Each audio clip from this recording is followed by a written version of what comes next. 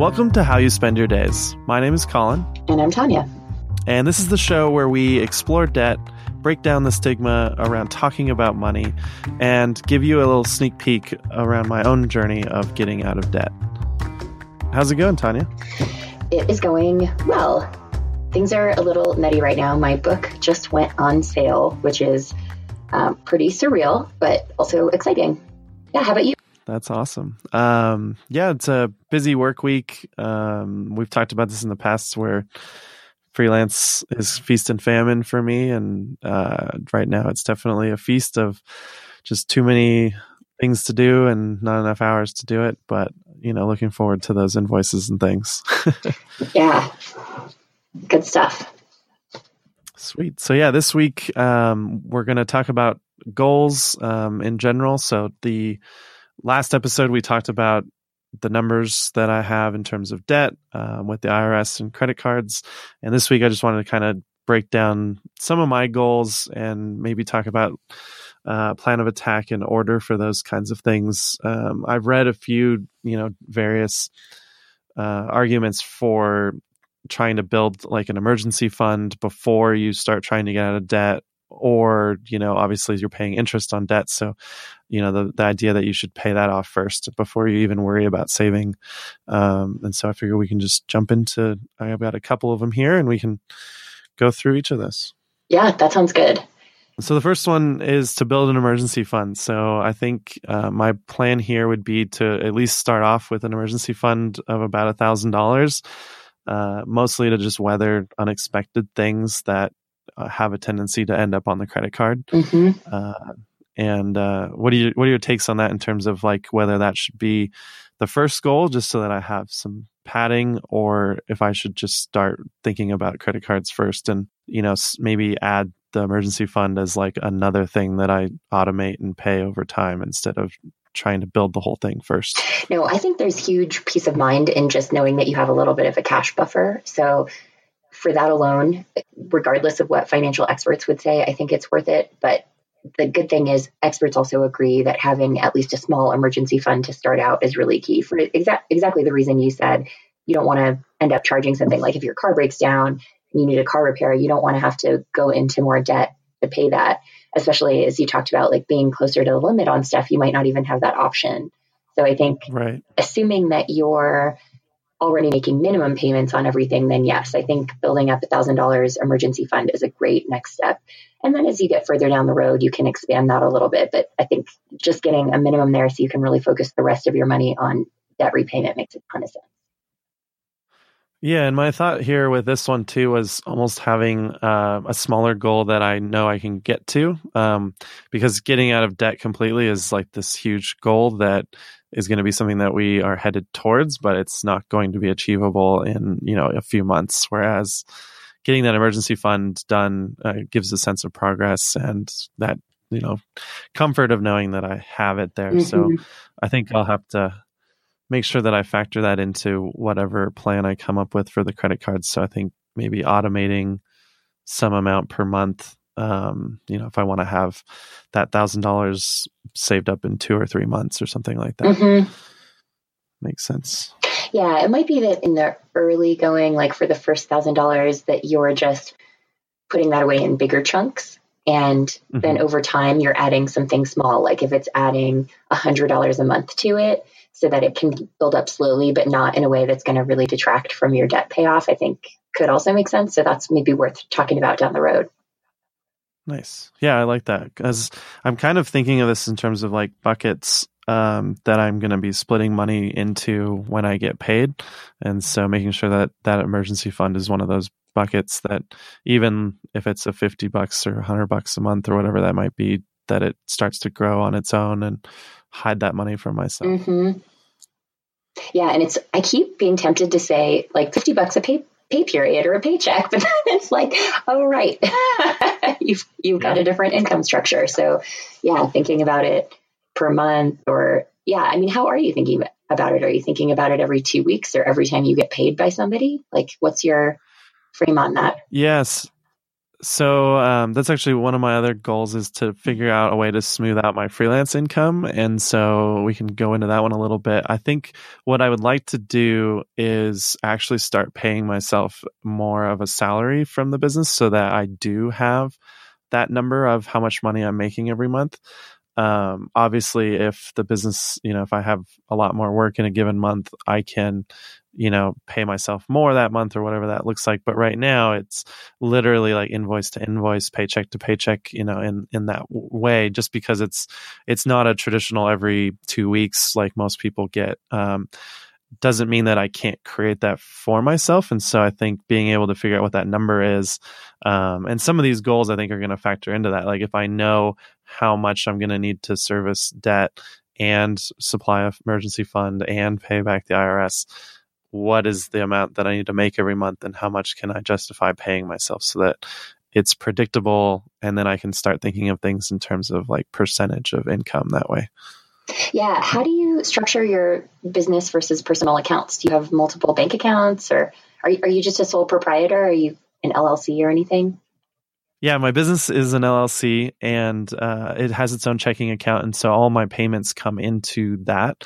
And then I pay myself out from there, where right now for this year, I have my personal checking account is basically my income. And then my tax percentage goes into a savings account, so that I have that for quarterly taxes for this month, for this year, since I wasn't doing that properly for last year.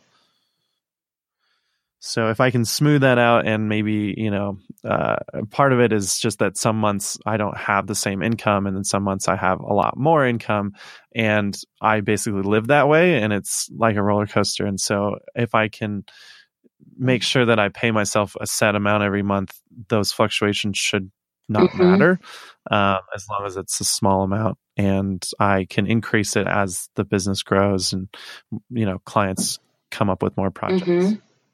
Yeah, I think that makes a ton of sense. I've just gotten into the world of business checking accounts, and really I'm just using mine to do expenses for my retreat, which is a break even type thing for me. So it's really just like, is there money still there to pay all the bills that are coming? Is my goal. I haven't yet gotten to that level of actually paying myself anything out of it. And again, like, I don't know that will ever be my goal, but I can definitely see how that would be a challenge, given how kind of the cash flow, like, especially my case, it's an event. So everybody paid me like months ago, and then I have to make that last. But if I was also trying to draw, kind of a quote unquote salary for myself out of it, that would be an interesting challenge. So I definitely see part of what you're trying to figure out there. Yeah. And I think for me, it tends to be, when you're looking at it week by week or month by month, it has such a fluctuation. But I think doing that monthly payment to myself, or even bi-monthly or whatever it might be, then I think that just makes it so that I know what to expect, and I don't get to look forward to like, oh, if they pay me this month, then I can do these things that I wasn't able to do because I wasn't getting paid. So that right now, like, I think when I do get paid more, I tend to spend more. And then the next month ends up being a shortfall. And then I have to go into cockroach mode and, ramen. And I need to really smooth that out. So I think that's goal number 5 on my list here. But I think it's something that's going to greatly affect all of these things. Something tells me this is going to come up again when we get to your goal number 4, but I'm getting ahead of us. Should we talk about goal number 2? Oh yeah, definitely.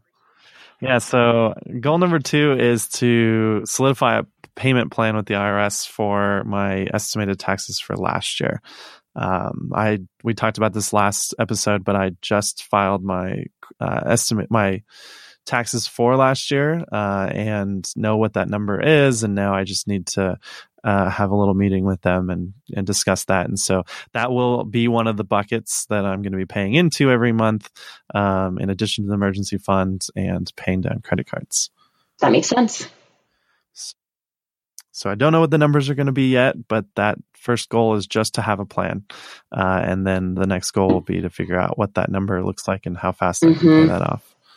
Yeah, my parents were audited when I was a kid. And interestingly, they were audited for a year in which they had been married after they got divorced.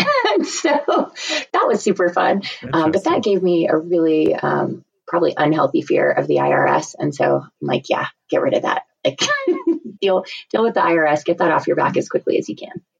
Definitely. Yeah. And I've found that they tend to be really great when you're proactive about it. And so I'm expecting that I'm just going to reach out to them and just say, hey, this is what the numbers are. Like, let's talk about it. And I've heard of other stories of people like settling and things, and I don't think that's going to be an option. And I don't think there's a reason to, I can reasonably pay that off. In my case, I was taking that money that should have gone straight to them each quarter and waiting till the end of the year. And then I found myself not being able to do that like I had hoped. And really the other goal then would be to make sure I never get into that position again.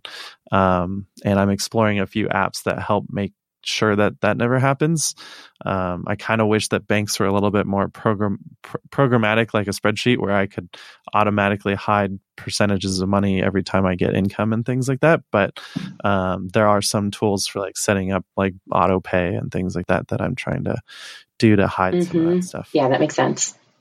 Cool. So that's the IRS. Goal number 3 is to come up with a plan for the credit cards. And I've been playing around with some calculators for debt snowball and debt avalanche type payment, like accelerated payment plans.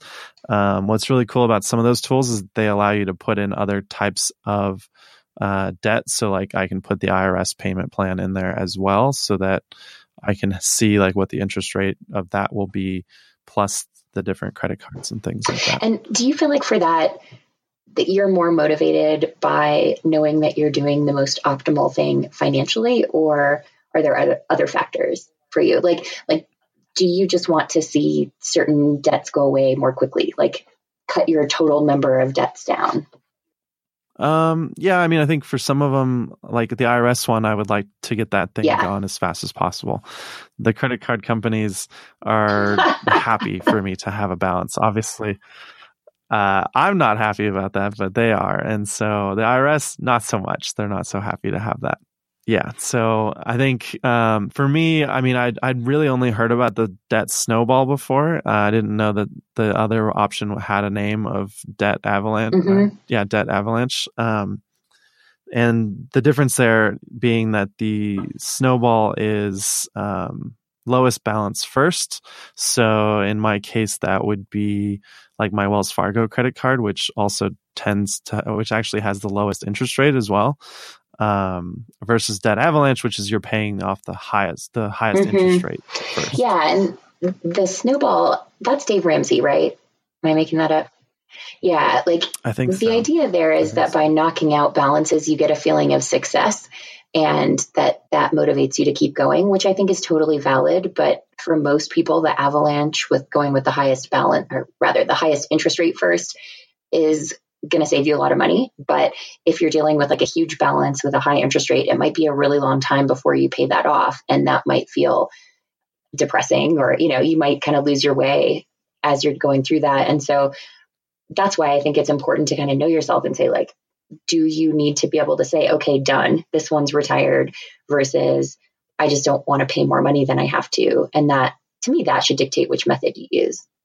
Yeah, I think being able to like have a card that has no balance sooner than later would definitely feel like a sense of progress. So getting that emergency fund filled up would be like the first checkbox of progress, and then getting one of those cards gone and the IRS payments gone would definitely help. Because even in some of my playing around with these calculators, if I do nothing but minimum payments, I'm looking, obviously at eternity of payments. And I think doing both the avalanche and the snowball for my situation really only changed the amount of money I was paying by like a couple $100, which is a material thing, but it wasn't like a huge difference of thousands of dollars or anything like that.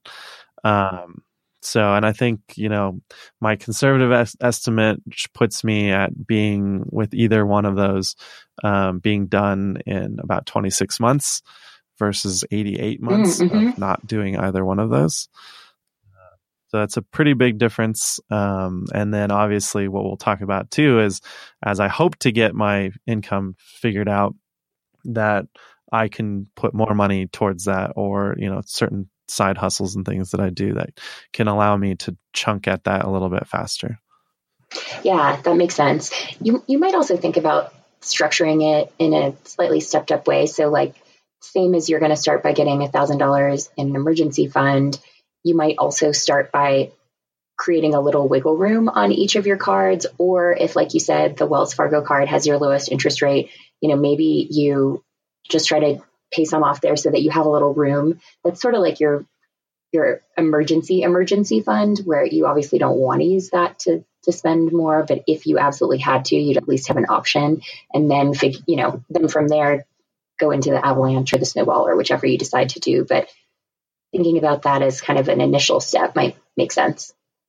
Yeah, definitely. I think each of those will be good to put all these goals on the website too, so that we can kind of follow along with them.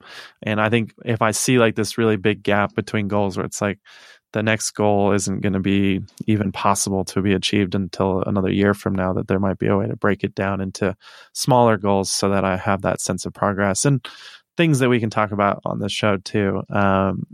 Even thinking about 26 months of repayment and thinking about the show being weekly, like that's like 104 episodes of a podcast, which sounds great. We can follow along with how that works. And obviously the show is not just going to be, weekly. Colin paid his payments to the various parties, and that's that. There's lots of things to explore each week. Absolutely. So the last goal here, goal number 4, is inventorying my expenses and seeing where my money is going. This one, you mentioned having that tie into freelance income and things like that. For this one, we're going to really dive into this next week. My goal, this one's one that I should be able to check off this week, which is just sitting down and looking at where everything is going so that I can think about what kinds of percentages of income I can start to put into these various buckets. Yeah, it strikes me, especially what you said earlier, and when I said we'd come back to this, is the idea that you're spending a little more if you earn more, and then other times when you're earning less, you're going into cockroach mode, which I love that expression. But yeah, I think once you look at your expenses and you have a sense of where things are going currently, you'll be able to make a more informed and intentional choice about, can you find a middle road between the spending more and having to really scrounge, so that it feels, first of all, more sustainable. Because I think that's how you're honestly going to be able to get out of debt, is by getting to a lower spending level that you feel like you can do month to month. So you don't feel like you're really having to sacrifice or like really making yourself unhappy or foregoing everything that you love. And so it'll be really interesting to kind of dig into that. Yeah, definitely. And I personally don't feel like I spend a lot on things that I don't necessarily need. Mm-hmm. So that's going to be one of those things where I'm sure there are things where I'm going to be like, oh, I didn't even realize that subscription is something I've been paying for and I never use. Mm-hmm. Like, that happens to all of us. But I think there's some things like, most of my money I know goes to rent, health insurance, and food. And those are pretty important things.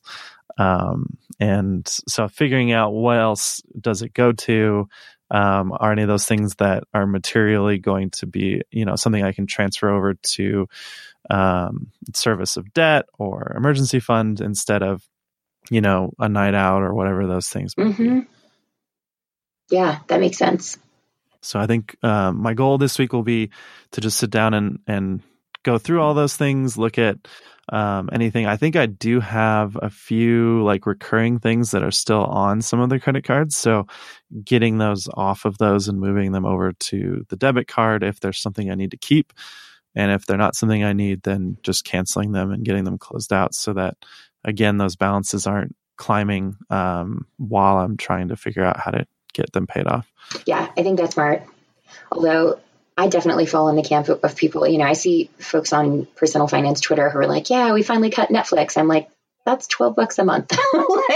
Not that that's nothing or we should be capricious about money, but I think looking for the bigger bang for your buck is always going to get you farther. Like if you're at a point where you're trying to save $144 a year, I mean, that's rough, So I'm hopeful we can find some things you don't know about that are sucking a whole bunch of money.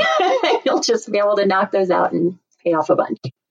Yeah, I mean, unfortunately, from some of my months of having to be in that cockroach, survive at all costs mode, I have cut most of my subscriptions already. I have things like internet at home, and I do have a Netflix account and things like that. So some of those things are things that I know I'm not in debt because of Netflix, right? Yep. I know, maybe going and getting coffee could be something I could cut back to more of, something that I do once a week or every couple days instead of every day. Those are things that we can look at. I don't believe I'm in debt because of coffee either, but it's something I want to actually add up, see what the number is, and figure out what can and can't be cut. Yeah, and nothing is all or nothing. Maybe Netflix is, but that's a bad example. But coffee, like you said, it's not a question of every day or never. It might be that you look at ways to scale back if the numbers add up and you kind of go oh, damn, you look at that. When we started really saving aggressively to buy our first place in LA, and then that saving habit kind of turned into saving to retire early, it was pretty shocking how much we were spending on restaurants. And we didn't think about it because most of them were just 20 or $30 on takeout or whatever it was. It didn't feel extravagant, but that stuff added up. And when you looked at it like that, it was easy to go okay, we want to trim back on this. And we didn't say, okay, well, then we can't go to any restaurants. We just said, here, we're going to put some parameters on it. It's maybe once a week at most. And here, here's how we're going to think about it. So once you look at everything, I think it's much easier to make some of those decisions. Yeah, and I think the other thing that I know that I need to do is not be extreme about anything. Even the idea of I can't just, I know I'm not going to be able to say I'm only going to be making food at home and never eating out, because those situations obviously come up, right? Social things where people want to go out. That doesn't mean we need to go out and have, all the appetizers and dinner and dessert and all the drinks and all that kind of stuff. That's a different thing. And fortunately, I mean, I do like food, but that's not something I need to do when I go out. And then I'm also fortunate that my friend group likes to do things that don't cost a lot of money. And so that might be outdoor things. That might be, doing something at someone's house instead of going out. And so leaning more into those things so that this is sustainable, because I need to be able to also continue to live my life and do things and not have to completely go into penny pinching mode. But it is time to buckle down and get this stuff paid off somehow. So there's going to be some things that need to get cut and some things that need to be pulled back a little bit. Mm-hmm. So the last goal we already touched on, which is smoothing out my freelance income, which the alternative to that might even be to explore getting a job. I think just focusing right now on paying myself an actual salary from my business, or at least perceived salary, right? If I say this is the amount every month that I'm going to be paying myself, that covers expenses and a little bit of room for saving and paying debt and things like that. And even in some cases, probably leaving money in the business account to weather those months where things are not as good will help with that. So we'll see how that goes. And the alternative is to get a job. I've been looking at options. Some of my past experience, just in terms of my work history and things, makes getting a job a little bit difficult, but I know that there are jobs out there that I'm a programmer that value what I do. It's just figuring out whether it's a local company or a remote company that is hiring and kind of fits my skill set and availability and all of that. Mm-hmm. You're doing the anti-millennial move. The not going full side hustle and living on top of no, I mean, trying to get a job potentially, instead of everybody's trying to escape the job.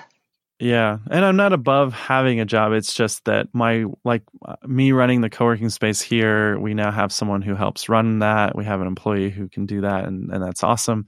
It's just that my resume, and maybe I need to hide some stuff on my resume and maybe not ever include the co-working space and things like that.